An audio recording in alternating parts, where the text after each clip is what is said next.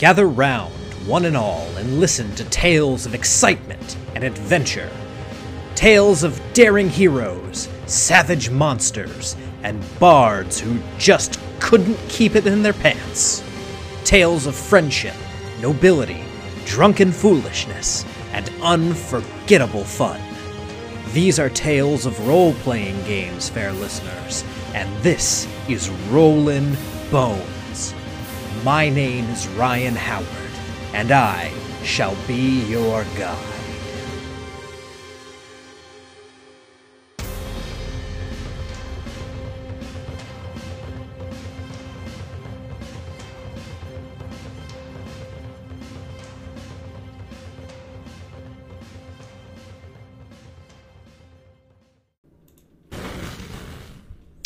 Good evening, everyone, and welcome to Rollin' Bones with Ryan Howard, your source for the best in RPG interviews. I am your host and king of the boneheads, Ryan Howard, and tonight we actually do not have an interview. I'm flying solo for the whole month of December, just due to scheduling things being a little bit difficult around the holiday season. But I'm super excited about what we've got going on tonight, because we are talking about something that I'm very passionate about. We're talking about something that I've recently been extremely obsessed with, because it's a thing that I just get into binges on. When it comes to this particular topic, I will get in moods. Typically, it's around the holiday season due to various different factors that inform this. But tonight we're talking about Star Wars. And very specifically, we're going to talk about Star Wars RPGs and my personal philosophy when it comes to running a Star Wars RPG and what I would do if you were at my table, the Star Wars RPG that I would be presenting to you. And real quick, I've just got to knock down a couple myths here in chat.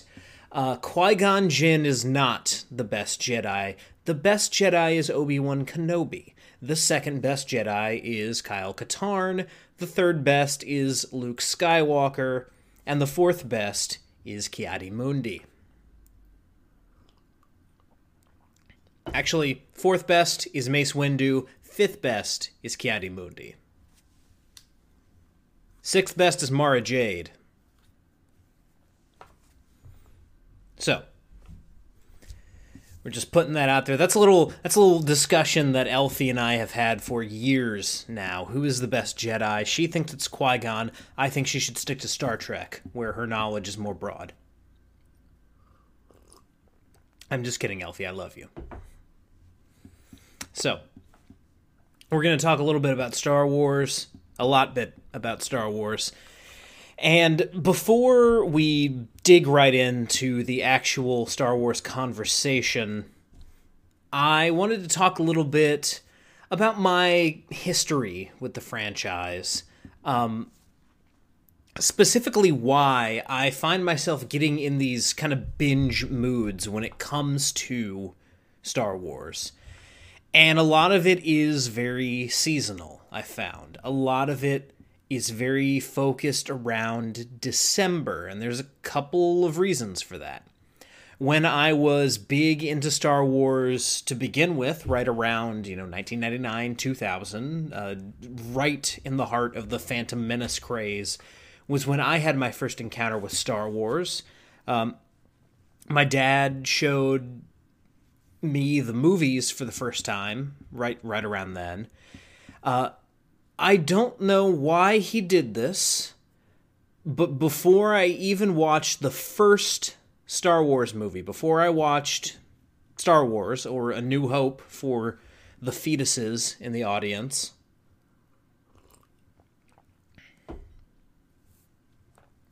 my dad told me that Darth Vader was Luke Skywalker's father. My dad gave away the twist without any hesitation or anything like that. He goes, you're gonna like this movie. There's this giant monkey thing named Chewbacca that hangs out with this guy Han Solo, and there's this kid Luke Skywalker. He's a Jedi, and he's fighting Darth Vader. And then we find out that Darth Vader is Luke Skywalker's father. I'm like 3 years old, so none of this has any significance to me yet. I don't know what this franchise is. I haven't seen these movies. But, I watched the movies and I love them as much as a 3-4-year-old could love movies, because they were fun and awesome. And right around that time, like I said, the Phantom Menace marketing machine was in full swing. I did not see it in theaters. The first time I saw it, this was after... my dad had shown me the movies. We were in Target, and they had this giant floor display. You guys all remember these things that had the VHS tapes in it. It was this big floor display of Anakin with his pod racing helmet on, and I think Darth Maul was on it too. I could probably pull up pictures on Google. Episode 1 was not the reason I got into Star Wars, but it was the reason why Star Wars was so readily available to me. Again, as a 4-5-year-old, first watching these movies, I think it was 4 when I got the Phantom Menace, because I remember watching it all the time, and I had to be home to watch it all the time. It did help. But, I thought Phantom Menace was awesome, because I didn't know any better. Now, in hindsight, I'm willing to forgive some of the sins of Phantom Menace, knowing what we got later. Yes, I think every single new trilogy movie is worse than the Phantom Menace. They are not the worst Star Wars movies. That dubious distinction goes to Attack of the Clones. But they are all worse than the Phantom Menace. So... That's how I got into the franchise. And around this time, I have a December birthday. As we're doing this, my birthday is actually tomorrow. My birthday is December the 8th. So I am one of those December birthdays. People always joke about combination birthday Christmas presents for December babies. That rarely happens to me because I have an early December birthday.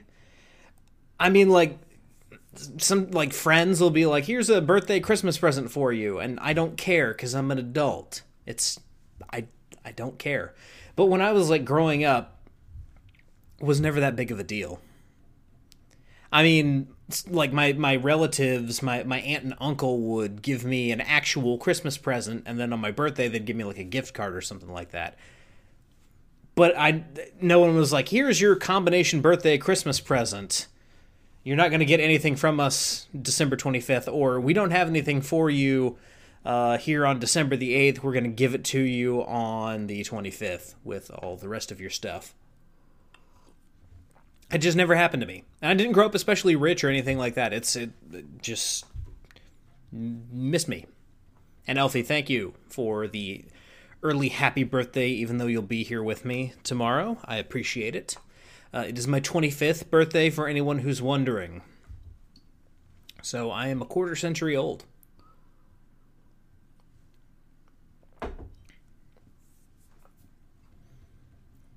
I now get lower car insurance premiums, which I'm actually happy about. Pretty excited for that. But, anyway, Star Wars still is connected to the holidays with me, or for me, because, again, right at that first birthday, right around that time, right around 1999, probably even 2000 was maybe when I got the majority of it. I remember those birthdays, I got a ton of Star Wars stuff. Recently, there'd be new Star Wars movies that came out. They all came out around Christmas time. So I'd go see them at, right before Christmas. My friends and I were going to go see the new Star Wars movie. That tradition lasted all the way up until last year, when Elfie got to go with my parents and I to see Rise of Skywalker, and she got to witness my reaction to that movie live. And Elfie, I think you will continue to say that was one of the funniest sights of your entire life, watching me have a meltdown in the theater while this movie played out in front of me. And as a Star Trek fan, Elfie is very familiar with the way in which Jar Jar Abrams can mess with your favorite franchise.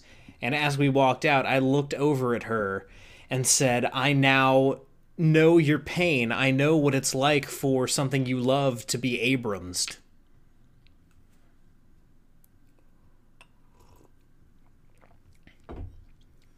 And if Jar Jar Abrams gets his grubby paws on Superman, I might just quit everything. You guys may never see me anymore. I might have to leave this earth if Jar Jar Abrams gets to make a Superman movie. We've come dangerously close to it once. I actually have that script. I've not read it. Anyway, there are a couple other things that really drive Star Wars in conjunction with the holiday season. I've run Star Wars one-shots around Christmas time. One of the big things, and one thing that really cemented my love for Star Wars, was just a few years after this, 2004 or so. I'm about 9 years old. My dad took me to Walmart right after my birthday to, spend some of my birthday money. Because when I was a kid, holding on to money was not a priority for me. Money was worthless except for the fact that you traded it for stuff. And that is still something that I am struggling with today. So, I'd immediately be like, oh, I want to go buy an action figure or something like that, not even caring that in 3 weeks we're going to do this all over again with Christmas. Didn't matter to me. There's always something that I could find that I didn't put on my Christmas list because I didn't know it existed or I didn't know I needed. Usually it was an impulse buy, typically an action figure or something like that. But this time, we were walking through Walmart, and I saw this Star Wars game. It was Jedi Knight, Jedi Academy. One of the best Star Wars games of all time. And it called to me, and I picked it up, and, Dad looked at it. I was 9 years old. Buying a T-rated game was a little bit of a process with us in the day, but he picked it up, he flipped it over, looked at it, and he was like, oh, you create your own Jedi. It's Star Wars, it should be good, go for it. And so I bought Jedi Knight, Jedi Academy, installed it that night, played it, and I love that game. That is, to this day, in my top 10 as far as video games are concerned. I love that game with every fiber of my being, and I will play it probably here in just a few weeks because I'm currently working on Jedi Outcast. It seems like every year around this time, I reinstall every single game in the franchise. I always forget that I am not of the generation that would have appreciated Jedi Knight Dark Forces 2, so I always try to play it, try to mod it, and no matter what I do, it's still a janky-ass 1997 first-person shooter. I'm sorry for anyone who loves that game. I know it's a beloved classic. I just can't get into it. I always struggle with that one. So I inevitably skip over to Jedi Outcast, which is a great game, when I remember playing multiplayer with my friends on. And then, it culminates with Jedi Academy, one of my favorite games of all time. And the first Star Wars game I ever played. I got Battlefront shortly thereafter, but Jedi Knight, Jedi Academy, always will hold a special place in my heart and will always be associated with the holiday season because of the time in which I got it and first played it. So, That's what's got me in the Star Wars mindset. And not only do we have those awful, awful films that came out over the past few years, we've also had some good films come out. Rogue One, I think, is pretty good. I've got issues with it. Those have nothing to do with the movie itself, though. More what it has to do and the ramifications therein of, the expanded universe, which is all now not canon. I'm sorry, I just have to be upset about that. But, these days, around the holidays, Mandalorian drops a new season. And Mandalorian is my favorite show. It's my favorite show that's currently doing episodes. I love that show so much. So much. And it's so magical. It makes my dreams come true. It's weird to be saying this as a 25-year-old man, but that show makes my dreams come true. And so when the new episodes drop, I am always on a huge Star Wars kick. And so that leads me to tonight's episode, where we are going to talk a little bit about some Star Wars RPGs, and I'm going to give you a rundown on how I would run a Star Wars game. So, without further ado, let's move over to some screen share so I can show you guys a little bit of cool stuff. All right, everyone. Welcome to how Ryan would run Star Wars, the role-playing game. One thing we have to talk about real quick is systems. What I'm showing you guys right now is Star Wars Legion. For anyone who doesn't know, this is Fantasy Flight's Star Wars tabletop skirmish game. The reason I have this pulled up is for the miniatures. I like skirmish games. I think they're cool. It's a little bit of a tall order for me to find people who will play them with me these days. But, stuff like this is always really cool. I love it a lot. And, with this, you have these really cool, really detailed Star Wars miniatures. Fantasy Flight did a great job with this particular product. And when it comes to getting miniatures for a Star Wars game, this is pretty much your one-stop shop. There are things here that, maybe you want, but you won't be able to find. Like if you're running a game that's set in the Legends timeline, associated with, say, the Jedi Knight series, and you want a Kyle Katarn miniature, that's a tall order. You're not going to be able to find one very easily, at least to my knowledge. I might have to hunt one down, because I think Wizards of the Coast might have had a line a while back. I don't really remember. But when it comes to getting your Stormtroopers, your Darth Vader, your Luke Skywalker, Han Solo, all that stuff, this is, this game is going to be your thing. And of course you can get the always good Obi-Wan Kenobi. So, let's talk a little bit about systems. There are 3 major Star Wars RPGs that really, really matter. And all 3 are still, very actively played. All 3 have communities around them. It's easy to find people who are willing to play these games. I have a favorite. I've not played the other 2, though. So, there's that. So, the first one, chronologically, as well as in the order that I've got pulled up here, is Star Wars the Role-Playing Game from West End Games. This came out in 1987 and was supported all the way through 1996. It was based on the D6 system that they had for the Ghostbusters RPG.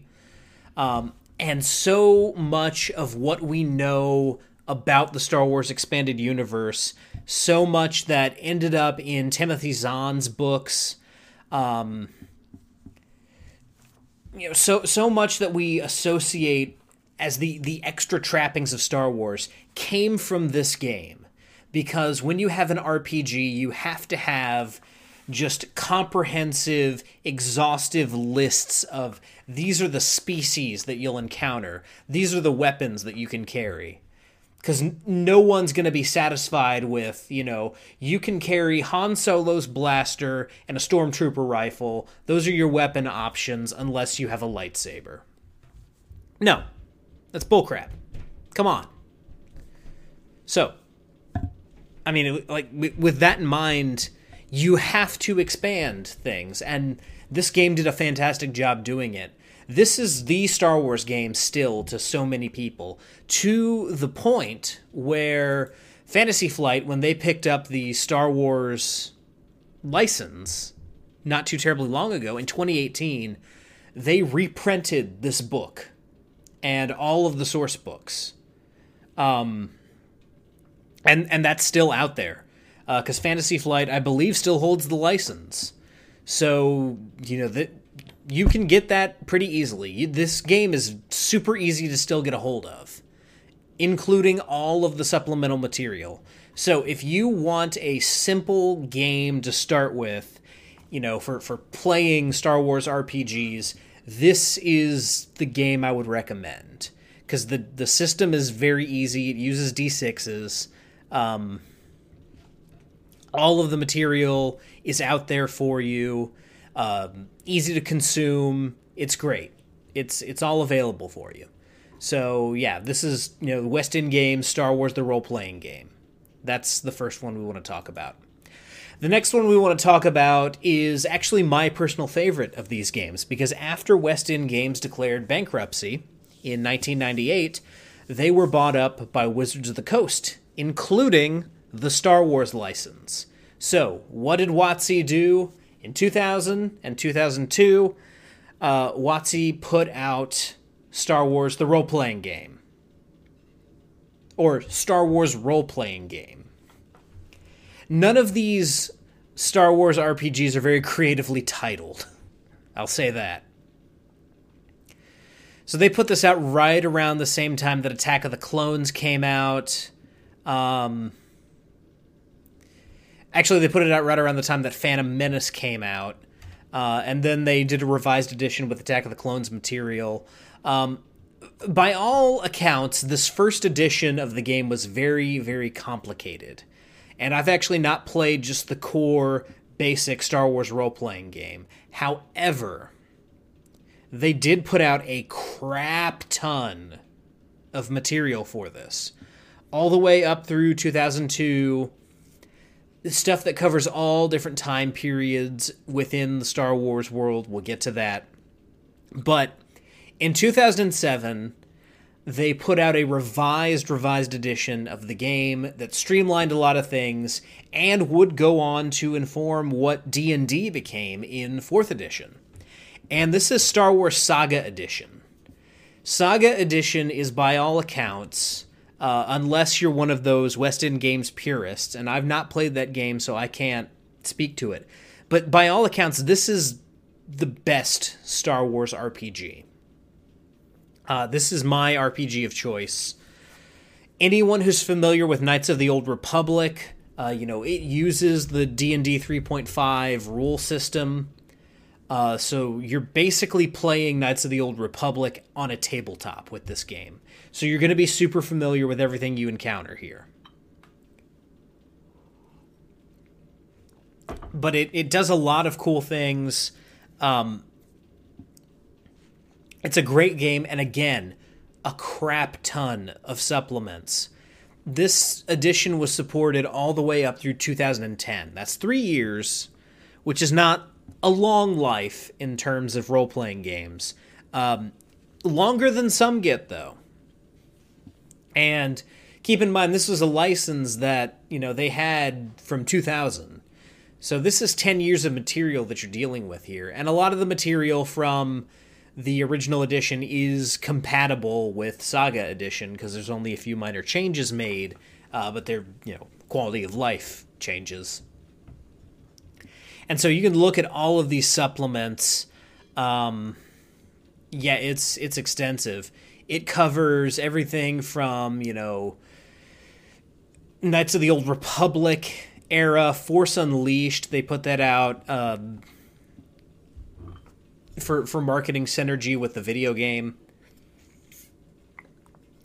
By the way, that game, I think, is super underrated as far as its lore, because it basically has been erased. It more than any other expanded universe property, besides perhaps the Thrawn trilogy, and the implications therein, Mara Jade, all that stuff.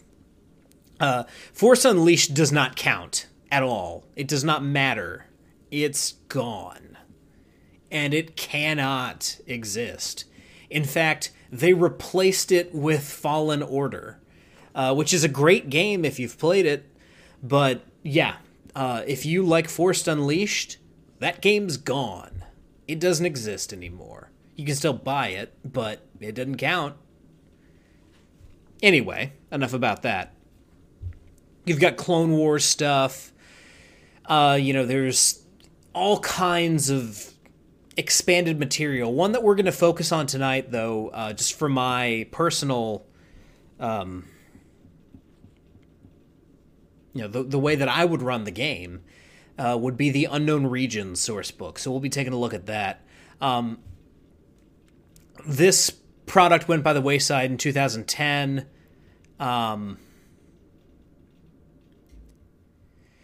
They did a miniature line with this game as well, because Saga Edition was very much focused on miniature combat. But yeah, great game, super hard to find, extremely expensive, and it's extremely expensive everywhere. This is not a game that's easy to get a hold of legally. It's not easy to get a hold of. This is not something I like to do very often. It's not something I like to promote, but this game is super out of print. It's 10 years out of print. There's still an active online community, and through that active online community, the books have been circulated because of how rare this particular book is. So the material's out there online for free for you to get your hands on. But if you like having physical books, unfortunately, it's not going to be in the cards for you unless you really don't mind dropping $150 for the core book. I think a lot of the supplements are a little bit cheaper, but that core book, it's easily going to cost you $150, if not more. So yeah, there's that. I do have the PDFs though. But again, like, no one's reprinting it. Wizards won't let Fantasy Flight reprint it. Fantasy Flight's not interested in reprinting it. It's gone. It's not there anymore. It's gone. I'm hoping in the future maybe Wizards of the Coast can, get that back. I think Hasbro makes a lot of these Star Wars toys, or at least they did for a while. I don't know what that's like with Disney now. So it's a possibility this could come back and get reprinted, but for the time being, no, it's gone. So there's that. And the last one we want to talk about here is Fantasy Flight's Star Wars role-playing game. This is split into 3 books. And this is one of the reasons why I don't like this game, or why I've not ever played this game. There are 5 different books for this game, and each of these 5 books cost $50.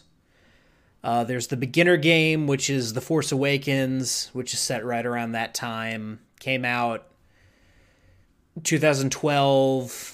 That was where the beta of Edge of the Empire came out. But Force Awakens came out, obviously, right around 2016 when the movie came out. But, yeah. There's the main settings for this are Edge of the Empire, which you're playing, smugglers and bounty hunters and stuff like that in the Imperial timeline. Age of Rebellion, which is set during the actual war. Force and Destiny, which is set during the interim time between Revenge of the Sith and A New Hope, which is an extremely saturated market. It's also the first source book that introduces Jedis. Edge of the Empire and Age of Rebellion don't have Jedis at all. If you want to play a Jedi in any setting, you will have to get the Force and Destiny book or the Rise of the Separatist book to even have the rules for how to make a Jedi, which annoyed the crap out of me. There's no excuse for doing this. This is an old complaint. This is an almost 10-year-old complaint at this point, but this is frankly ridiculous. And this is why I didn't want to buy into this game, because you take the thing that people come to the table. People want to play Jedis, and you split it off into a completely different book. So, if your friend who's GMing maybe doesn't know that this has happened, wants to run a game set during the Empire's run, where there's a lot of smugglers and stuff like that, they like the bounty hunter stuff, they buy Edge of the Empire. You as a player, you come to the table, you want to be a Jedi. There's no rules in the book about how to be a Jedi. Turns out you have to buy another $50 book. That'll be 50 big ones, please. So yeah, that's not cool. Now, what I've heard is that this game is actually pretty good. I've also heard that this is a game where at level 1 you're basically nothing. So take that for what it's worth. If that's not something you're into, forewarned is forearmed. But yeah, people say this is a decent game. Yeah, I guess so. I'm never going to want to play it, though, because of that. And yeah, that's really that's all there is to it. It also, takes out a lot of the same stuff that's in Saga Edition, that expanded universe stuff, because it came out after the acquisition. So yeah, that's not in this game. It's all kind of based on, what you see in the movies and on Clone Wars. Clone Wars is good, but all of that expanded universe stuff is gone. And I like that stuff.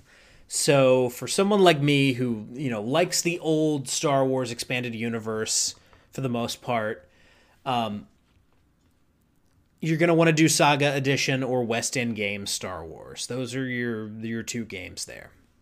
So, enough about talking about the systems. Let's take a little bit of a look. I'm going to pull up the Saga Edition books. Excuse me. I'm going to pull up the Saga Edition books just to, show you guys some of the stuff that's in there. And I'm going to talk about, kind of what I am looking for in a Star Wars game, what I would put in a Star Wars game as a GM. And talk a little bit about the eras that I'm in. You'll notice this big empty space here. That's about to not be empty. So hold on to your butts, because I'm about to do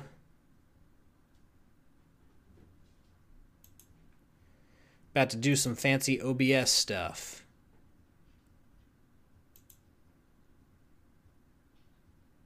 I hope. Just give me 1 second here.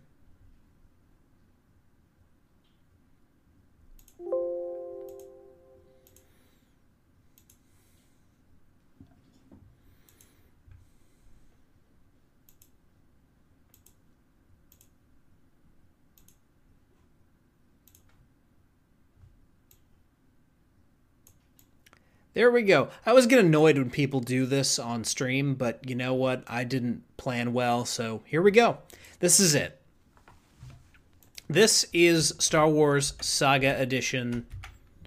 I love this game. I've run it before. It's pretty cool. So, taking a look at this a little bit. Let's zoom out just a touch.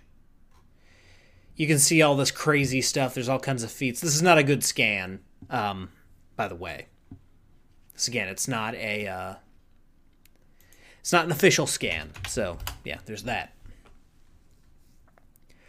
But yeah, just kind of looking at some of the species here. You can play as all the kind of major ones. They're all in here. If you want to be an Ewok, you can be a damn Ewok. Fine. Gamorrean, Gungan. You can be a Rodian if you're a garbage pail. Bothans. Bothans are fine. I don't have anything bad to say about Bothans. I guess if you really want to be a garbage pail, you can be a Gran.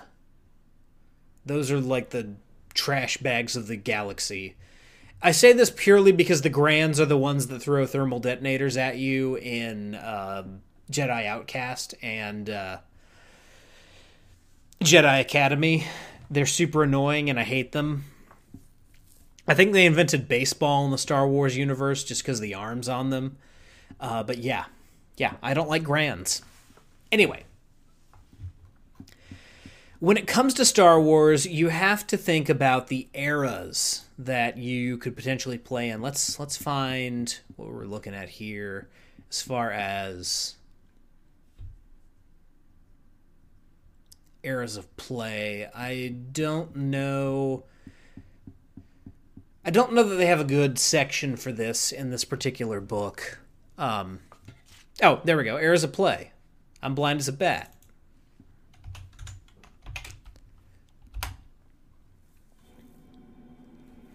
But no, there's all kinds of crazy stuff that you can do in a Star Wars game because you have this infinite galaxy out there. So the main ones that this book focuses on are the Rise of the Empire. That's right within the window of Revenge of the Sith is over. Right before A New Hope. This is a very oversaturated market. There's so much that's canon. This happened during this time. This is what was happening all over the place during these different events. That's a very hard sandbox to play in, especially if you have a bunch of people who know the game well or know the world well. Then you have the Rebellion era, which is, A New Hope through Endor. Then you have the New Jedi Order, which is right around the time of...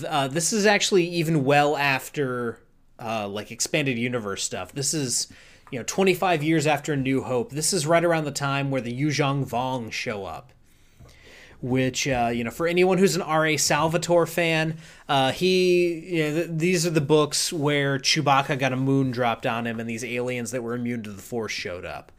So your mileage may vary there as far as what you're into.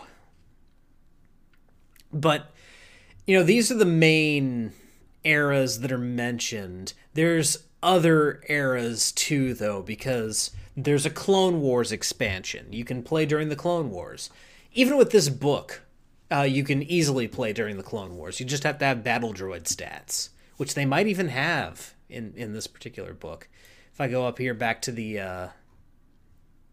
we take a look at this.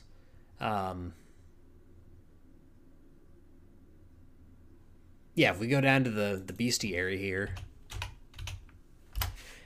And even if they don't have it here, you got your Luke Skywalker, Han Solo. What's cool about this is they have stats for them in different episodes. Because obviously, Luke Skywalker is a lot better in episode 6 than he is in the first movie. But yeah, Boba Fett's stats. General Grievous is here. Allies and opponents. You got your beasts.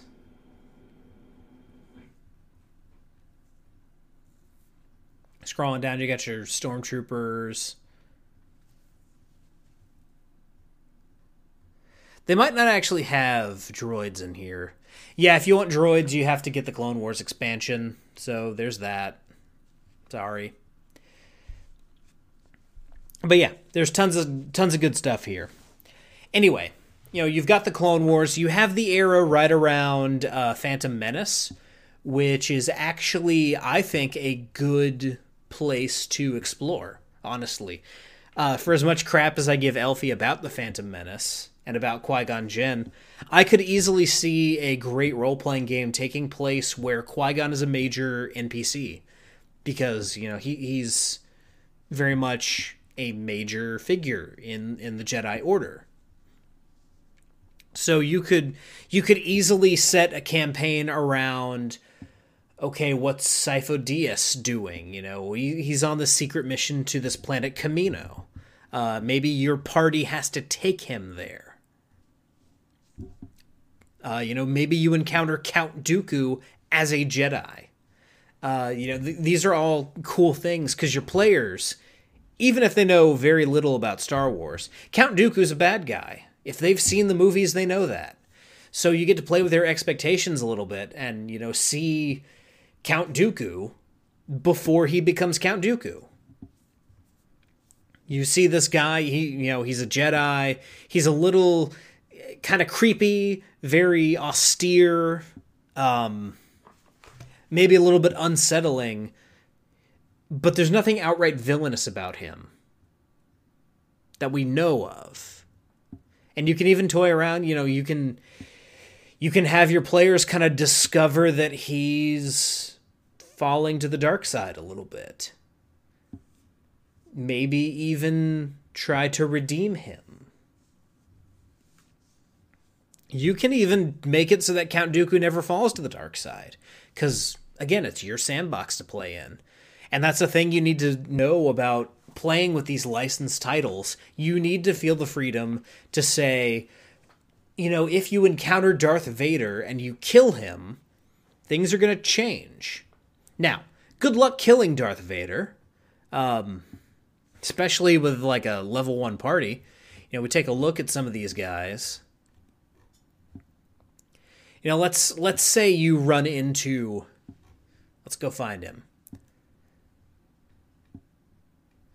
Yeah, let's say you run into Darth Vader circa episode 4.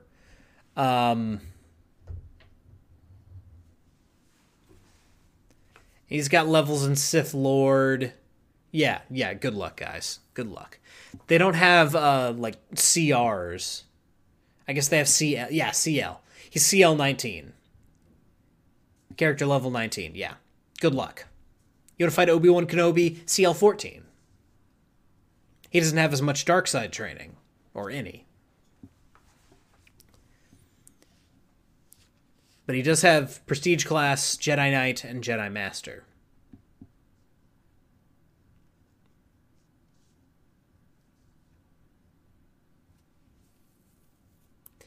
But yeah, that's, these are the stats that you're playing with these particular characters if you want to have them show up.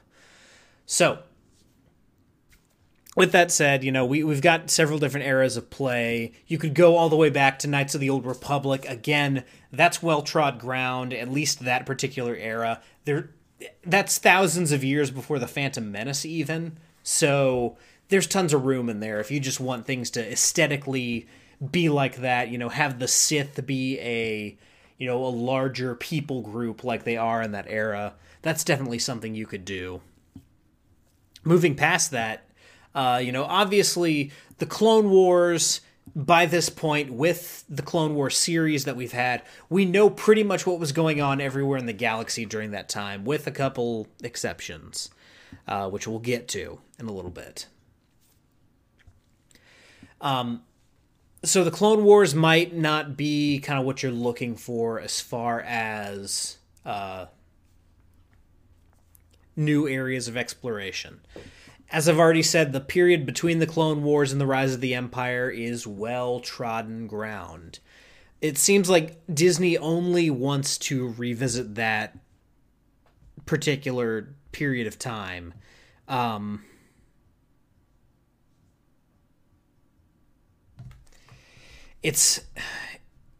it's really weird. It's really frustrating. I've already said this, like online and stuff like that. The only way I want to go back to that time period is if we're doing an Obi-Wan series. If you want to show me what Obi-Wan is doing in the interim, he's on Tatooine. Maybe he's doing secret missions on the side, dealing with unfinished business on Mandalore. If you want to show me that, that's cool. I'm here for that. Anything else, though, no. Just let's leave that period of time behind. During the rebellion, there's a little bit of stuff that you can do. You can move away from what Luke Skywalker's doing and see what other sides of the rebellion look like. And then one of the richest areas, for my money, is that period between the Battle of Endor and what ends up happening in The Force Awakens, if you want to even acknowledge that exists. I like to play in the old expanded universe, the one that was formed by these books and by the video games that I love so much. That's my favorite time period in which to play, and I treat everything like it's canon. Every book, it's all canon. It's all canon. So if Mara Jade shows up, you know exactly what she's about. If heaven forbid, if Thrawn shows up, your ass is grass. But you know what he's all about. So yeah, that's kind of my thing. But then there's also even more than that. If you want to acknowledge the events of the sequel trilogy, at the end of that, you've got a tremendous power vacuum in the universe with the First Order ostensibly wiped out, or at least weakened. So you've got the remnant of the remnant that you now have to go deal with. So yeah, there's all kinds of adventures to be had in that world too. What is Rey doing? Has Rey started a new Jedi Order? Has Rey crossed paths with Grogu? What happened with Grogu? Is Grogu a Jedi Master? Spoilers for anyone who's not watched Mandalorian. Should have said that to begin with. It'd be cool to see, because I believe Force Awakens is set like 30... I think it's a full 30 years after the Battle of Endor. So, right around that time, Grogu is probably in his 80s, which for that species is pretty young. So is he a Jedi Master? Is he just a Jedi Knight? Do you guys encounter Grogu training with whoever he ends up training with? Because those episodes haven't aired as we're doing this live stream here. That's all up to you. I mean, you've got Yoda stat block here. If you want to... Let's go to Yoda.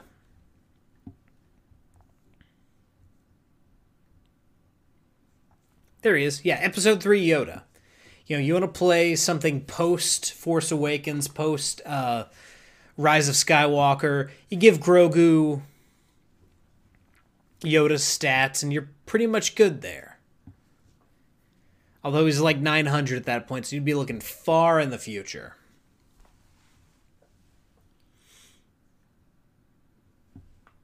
But yeah, that's easy. It's pretty cool to do. So, with that in mind, how would I run a Star Wars game? What would I do in a Star Wars game to make it fun and interesting for the players? One thing I want to go ahead and address is something that comes up a lot when we're talking about Star Wars games, the all Jedi or no Jedi rule. I actually don't believe in this rule.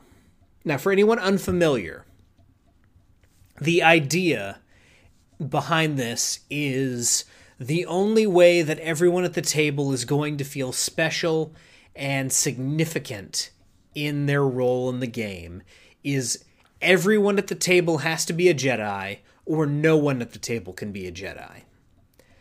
And the reason for this is, when it comes to having battles with the Jedi, you run into a Dark Jedi, you run into a Sith Lord.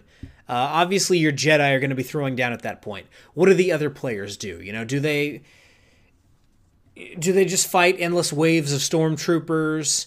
You know, what do you do with the players who aren't Jedi when you have the Jedi in your party? Because it seems at that point everything has to revolve around what the Jedi are doing. I would argue that no, it does not. You can have a Jedi in a party of non-Jedi. But the reason I don't like that rule, and again, it's not a hard and fast rule. It's not written into any rule systems or anything like that. It's a suggestion for how to make the game work better. I just don't think it matters. Personally, I've run mixed parties with multiple Jedi or no Jedi at all. It doesn't seem to matter all that much. As long as the players are having fun, you know, just give them something to do. And there's multiple different ways to supplement having non-Jedi in a party with Jedi. Obviously, the Jedi are going to want to fight other Force users. You got to throw them that kind of bone. But, you know, there's always stormtroopers, Imperial or Imperial Remnant intrigue to get your players stuck in with. You know, that's always cool. There's also crime lords.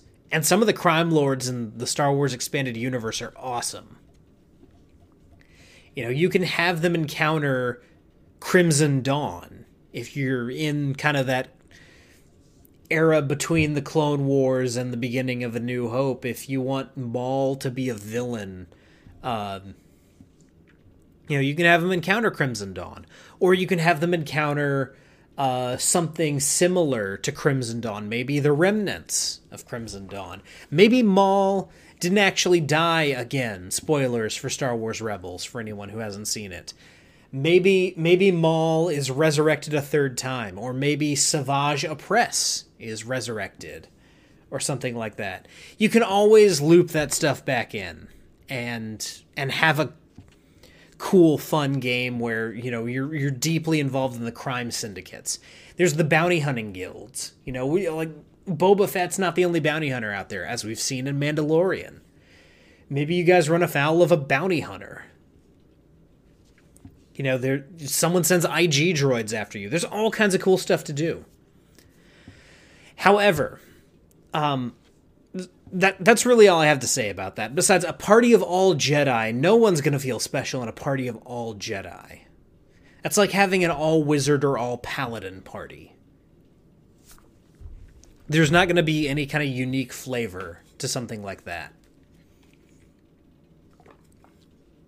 And that's a point where if you have a game where everyone's a Jedi, at some point, your players are going to get bored with what they're doing. I guarantee it. Because it's not going to feel cool anymore. And that's a serious problem you can run into with a Star Wars game. It's like saying I want to run a Western game. It's one that people are initially going to be super excited about. You play 1 to 3 sessions, and then people are kind of over it. Unless you really hook them. And so, for the last little bit of the show here, here's how I say you hook people. And for that, we're going to switch over to a different supplement. This being the unknown regions. So, for anyone unfamiliar with the expanded universe, there is the charted regions of the galaxy. You know, these are the planets you're familiar with. You know, you've got your core planets, your Coruscant, your... See, I'm actually not super knowledgeable on what is and is not a core planet in Star Wars. I guess I could, you know, pull this up. Go.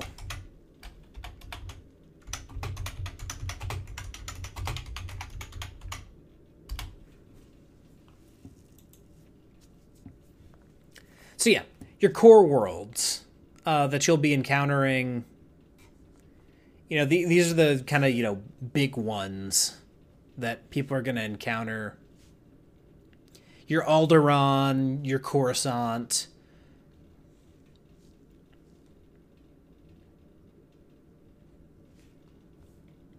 Corellia, all that kind of stuff, all the cool stuff.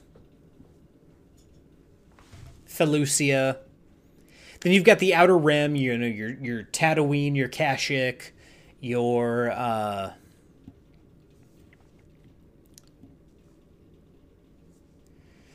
let's see, what else is there? The damn, why am I forgetting it? You guys know what I'm talking about, though. The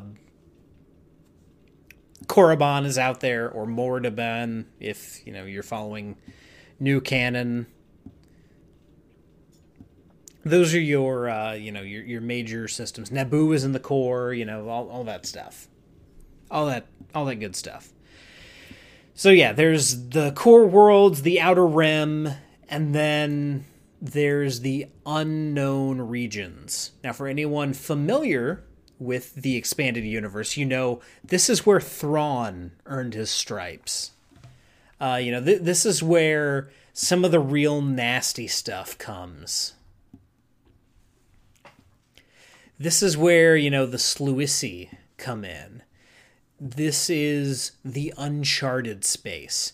These are places that the Emperor might have explored a little bit. Maybe a couple Jedi reached out, but for the most part, you know, these are not places where a lot of stuff has happened.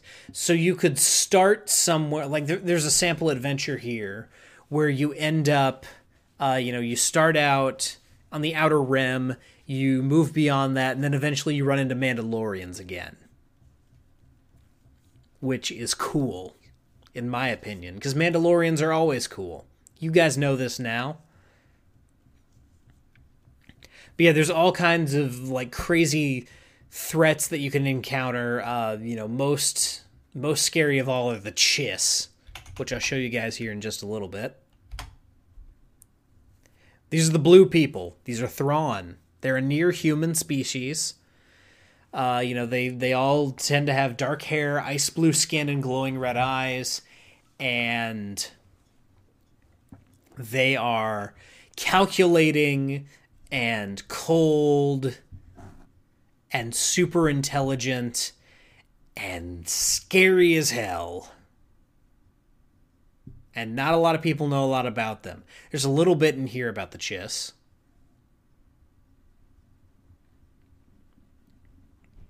But yeah, you can run into these guys all day, and it'll be tons of fun. So, if you want to do, something like this, some kind of unexplored regions of the galaxy, this gives a lot of cool options for, cool stuff that you can do. And it lets you bring in a lot of different outside influences. So, instead of speaking continuously in, kind of vague terms here, let's talk some specifics. And while I do this, I'm going to go over to the equipment page, because that stuff's always cool to me. See what kind of cool stuff we can get here. Some blast swords, that's hard to say. Vibro saws, all kinds of cool stuff. Black powder pistol. Jeez. Concussion rifle, that thing's a bear, if you remember.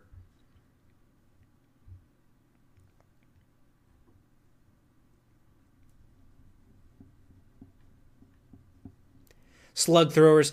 Anything called a slug thrower, for anyone who doesn't know, that's like a ballistic weapon. Which are basically useless in the Star Wars world unless no one has armor. So maybe on these like outer worlds you might find a lot of these projectile weapons. So, how would I run an Uncharted Unknown Region game? My main idea here is you would start probably somewhere like Mos Eisley. And I would set this during the the period following the Battle of Endor, because again, that's my favorite period. You could set this at any time, though. You could do this right before Phantom Menace. You could do this right around the time of, you could do this between the Clone Wars and the Rise of the Empire, and it would still feel pretty fresh. There might even be an extra added level of danger. You could be Jedis trying to escape the Empire at this point, and maybe the Inquisitors follow you here. That'd be a fun way to spice up that time period. You could be clone troopers who, Order 66 didn't stick with you. So, again, you're in exile. You could even do this during the time of the Old Republic, when maybe these worlds weren't as unknown. But my idea is you start in Mos Eisley. That's where everyone kind of meets up in Anchorhead. Everyone's around.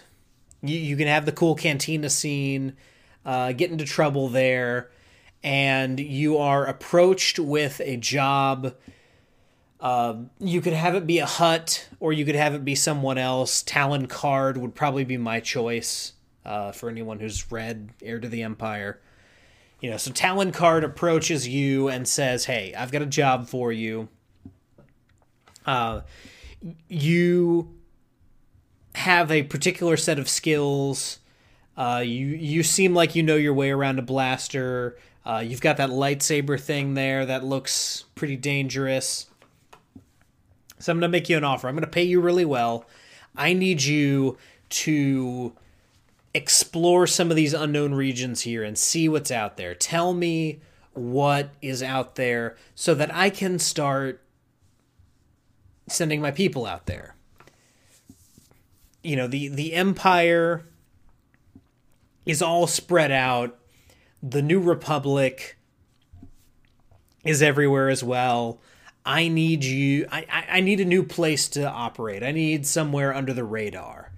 Which, if you've read Heir to the Empire, that's kind of how Talon Karrde thinks. I need to be under the radar, shielded from the Force even. I want you to go explore these unmanned regions, or these unknown regions. Tell me what you find. So, the party would then, take off from Mos Eisley, have some kind of encounter with the Imperial Remnant. And this would be a situation where I'd say this would be an unwinnable encounter. You don't want to do this very often, but, you want these players to run into like a Star Destroyer. They're flying around in a freighter, and they run into a Star Destroyer with a full detachment of TIE fighters and everything. Maybe they even run into Thrawn's ship as he's coming in. Something that's going to keep them occupied for a little bit. It's gonna throw them off, and they're gonna be forced down onto one of these planets that's unfamiliar. If we go up here, let's take a look at some of these planets that we've got here. Let's see.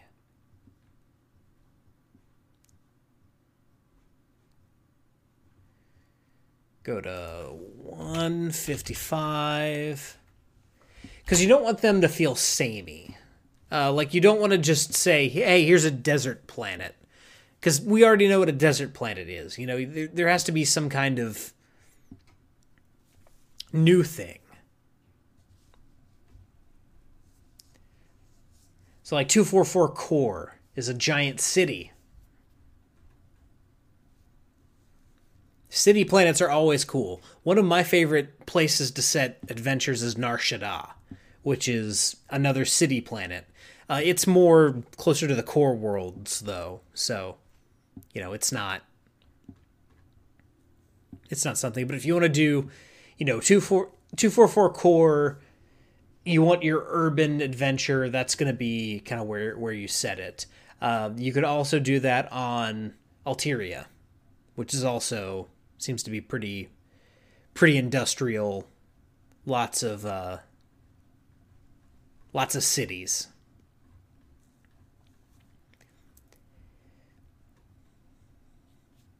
Duras would be, kind of wastelandy if you want to go for more of a Dark Sun feel. I've talked a little bit about doing like a Star Wars Dark Sun crossover type thing. You've got your forest planets. But anyway, you force your players down onto one of these unfamiliar planets. Now, my personal pick would be some of these kind of barren planets where there's not a lot of civilization. Because what they're going to encounter as they're running from these stormtroopers, who are still chasing them, by the way, they're going to encounter... it's an image that I've had in my head for a long time. Mandalorian kind of beat me to it, though. Because I've had this image in my head, but they actually put it on screen. You encounter this village where... the first thing the players run into is stormtrooper heads on pikes, just out in front of the village. Like, we know what's going on. We don't like outsiders. This is what we did to stormtroopers. What do you think we're going to do to you? That kind of message. That's what you want to send to the players as they're exploring these new kind of harsh worlds that they're unfamiliar with. Even if they're big Star Wars fans, they might not be familiar with some of these worlds. I'm not familiar with pretty much any of these worlds. I got so excited to bump my microphone. Anyway, as they get into this world, as they're looking around, they notice that this town is kind of built around this giant arena. Everything seems to revolve around this big arena. And everything seems pretty buttoned down, pretty militaristic. There's armed patrols walking through the city. And as soon as they walk in, these armed patrols notice them and immediately say, we need to take you to the master. We need to take you to our leader. And what the players encounter here is, and this is not a Sith Lord, but basically... they will encounter a Force-sensitive warlord, maybe even a Jedi from a bygone era who was sent out here to explore these uncharted worlds. But this guy, rather than, report back what he saw, maybe he felt the temptation of the dark side.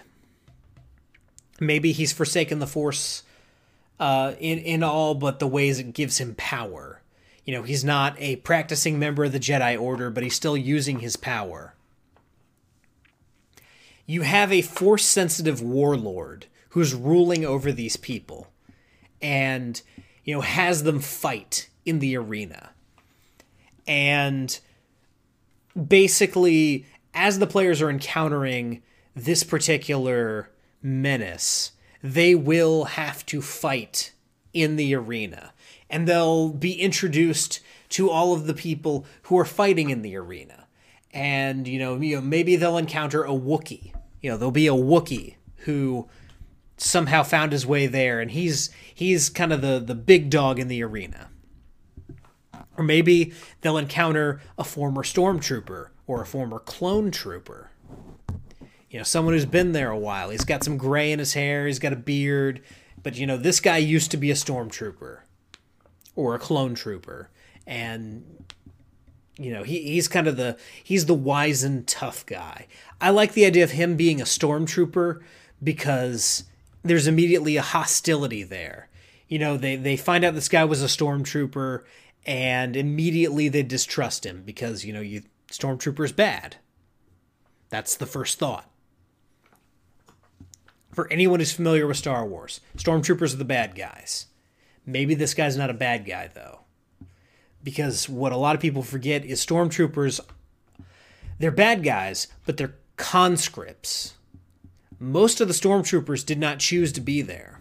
So there's a little bit of morality at play there. Dealing with this guy who was a stormtrooper. Maybe, if you have someone in the party who had particularly nasty dealings with the Empire, maybe this is a guy who directly was involved with whatever it was that happened that person. Maybe the Empire invaded their world and killed their parents. This guy was leading the battalion that carried out those orders, and somehow he ended up here. There's drama there. There's drama to be found there. And it'll definitely make that player feel included, because this is someone who knows their world out here in the strange land, and then they discover, yeah, he knows this world because he brought it to its knees. He destroyed this place. Yeah, he destroyed my home. I would say don't make him the stormtrooper that killed their parents, but have him have been there. You know, he was around. Maybe he wasn't in your village, but he was in one like your village. You know, he maybe did some things he's not proud of. And your player might want to take out their vengeance on him as a proxy. Or maybe they'll work through their trauma with him as a friend. That's there. But the ultimate conclusion of this adventure, and by the way, this is using... I would run a Star Wars game in the way that Hanker and Fernell talked about being an episodic game. I'd run it like The Mandalorian. Something like this would probably take a couple episodes. Maybe you could do it in one session. I'd honestly give this 2, maybe even 3 sessions, though. Because the ultimate climax of this is your players are either going to be like top dogs in the arena and have to take on this warlord, or maybe they join the warlord.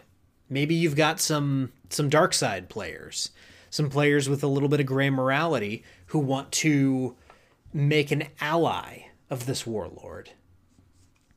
Maybe this is the kind of guy Talon Card wants to deal with. Maybe...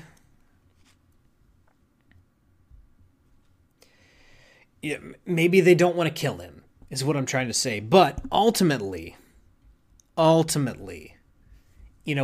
you have a light side Jedi in your party, there's probably going to be some kind of conflict with this guy that's going to lead to a fight. So the climax of this game the climax of this session may come down to this warlord Jedi. You guys are going to have to fight him. And he may outclass you. Maybe he doesn't, because, if you're doing this with a low-level party, maybe he was just a knight, or maybe even a Padawan, who got separated from his master, but because he knew how to use the Force, he was able to basically enslave these people. So maybe he's not as big and bad as he thinks he is. But,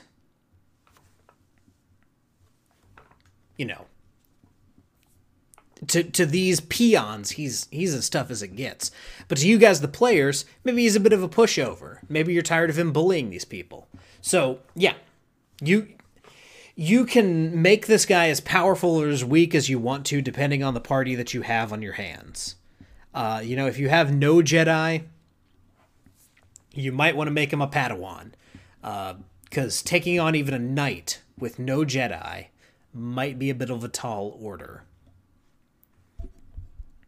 But ultimately, you want to liberate this town or, get this guy to work with you in some way.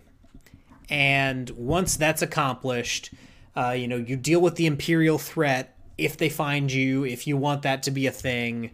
Maybe the Imperials won't factor in at all. But for me, they would. So you'll have to deal with this warlord, you'll have to deal with the Imperial threat, and then at that point, let these people kind of do what they want. Maybe at that point say, hey, we know this guy Talon Card who can help you guys out since you're dealing with this massive overhaul and power structure. Maybe that's where your mission from Talon Card can come in, and you can. This is really cool. Oreen. failed colony world, so there's Old Republic ties. You've got these like mountain cities with like Stonehenge things on them. That's pretty cool.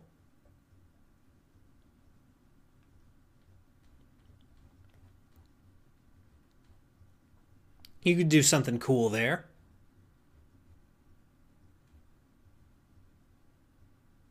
Fairleigh might be more your speed. Anything kind of desert-like, you don't want to make too much like Tatooine, though. That could be a problem for you. But once you accomplish that, then you want to move on to the next planet. And you want to, always have some variety, some movement. One session we could be in a city, the next in the desert.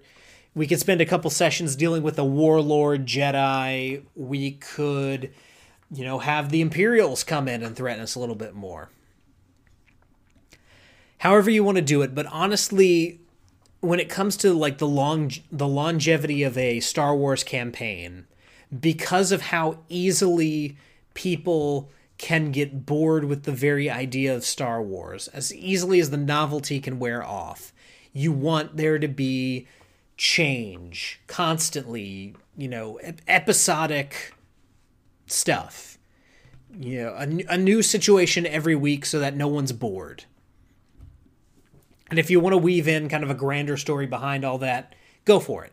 Because, Mandalorian does that very well. There's a grander story happening in the background as Din goes to the different places that he goes to in his ultimate quest to reunite Grogu with his family. Or with whoever can care for him. A Jedi, in this case. So yeah, that with a Star Wars game specifically, that's what you want to do. And so, with that, you're going to want to have a ship that you're very familiar with, very comfortable with. So one of the players is inevitably going to own the ship, or maybe a couple of them do. Maybe you have a smuggler. It's the smuggler's ship. He has the connection with Talon Karrde. That's how you guys got going here. So that's pretty much how I would run a Star Wars game. It would be largely unknown worlds. Maybe just for fun, we do a couple adventures on, a world that people know. We could do something in the lower levels of Coruscant, because those are always cool. Kind of the underbelly of the city. That's always interesting. But, the Chiss would probably factor into my game a little bit. Definitely be running into the Chiss a lot. But it would be kind of a new adventure every week. Same characters, different situations, maybe a couple crossovers that, go to the next week, depending on what's going on. But for the most part, a new adventure every week. Something episodic. With maybe a small underlying narrative. And that's how I would run a Star Wars game. And you can do that, honestly, in any era. Even the more well-trod eras like the Clone Wars and the period immediately after. But honestly, if you want the best possible game, I say shoot for something either pre-Phantom Menace, like maybe anywhere from as recent as like 2 years before Phantom Menace, or as far back as like 30 years pre-Phantom Menace, to, that's one era that you could work well in and have a lot of fun with. You could also do the, Imperial Remnant, New Republic era. That's cool. The New Jedi Order era, while Luke is still training Jedi. You could do that as well. Those are kind of your most fertile areas. You could also do something following the sequel trilogy if that's your bread and butter, if you like that era. I say go for that. But either way, something that's episodic and something that leans heavily on these unknown worlds, uncharted planets that no one really knows much about, that's going to be where you find a lot of your magic. And it doesn't matter how many Jedi you have or how many smugglers you have. That's really gonna be kind of what you're. That's gonna be the G spot as far as a Star Wars game goes. So yeah, that is how I would run a Star Wars game. So, guys, this has been really fun, just kind of, ranting and raving about Star Wars. I love this franchise a lot. I get super excited about it. I have a lot of strong opinions on Star Wars. And what, in Star Wars I like, what I don't like, all that stuff. So it's great to just, rant at you guys for a little bit about this game, about this world, this universe, and how I would leave my mark on it. The kind of Star Wars game that I really want to run. So that is going to do it for today's episode, guys. Thank you so much for joining me this evening.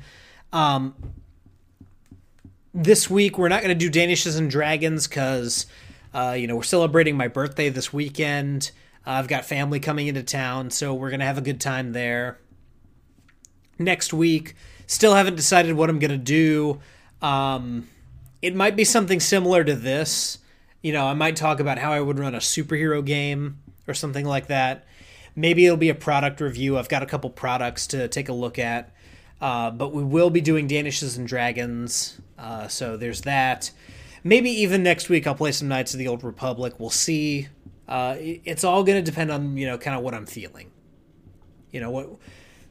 What I really want to do as we, get closer and closer to Christmas. Do I want to play KOTOR next week and the week after? Because the week after we're definitely doing KOTOR. But yeah, that's really going to be... that's going to be what we're doing. So stay tuned to, Instagram and YouTube, YouTube definitely, but Instagram and Twitter for updates on what I'm going to do in the weeks to come. I'm going to be super excited to see what's coming in the new year. There's going to be a lot of games to review then and stuff like that. But while we're in the slow period, I just like to do kind of these loose, fun episodes where I talk about different settings and stuff like that I'm passionate about. So, guys, thank you so much for humoring me and tuning into this episode. Thank you for all your support. I hope you guys are having a happy holidays, and I hope you guys have a good week and a good weekend. And remember, whether you rolled a 1 or a 20, I'm so glad that you rolled your bones with me, Ryan Howard, and I'll see you next time.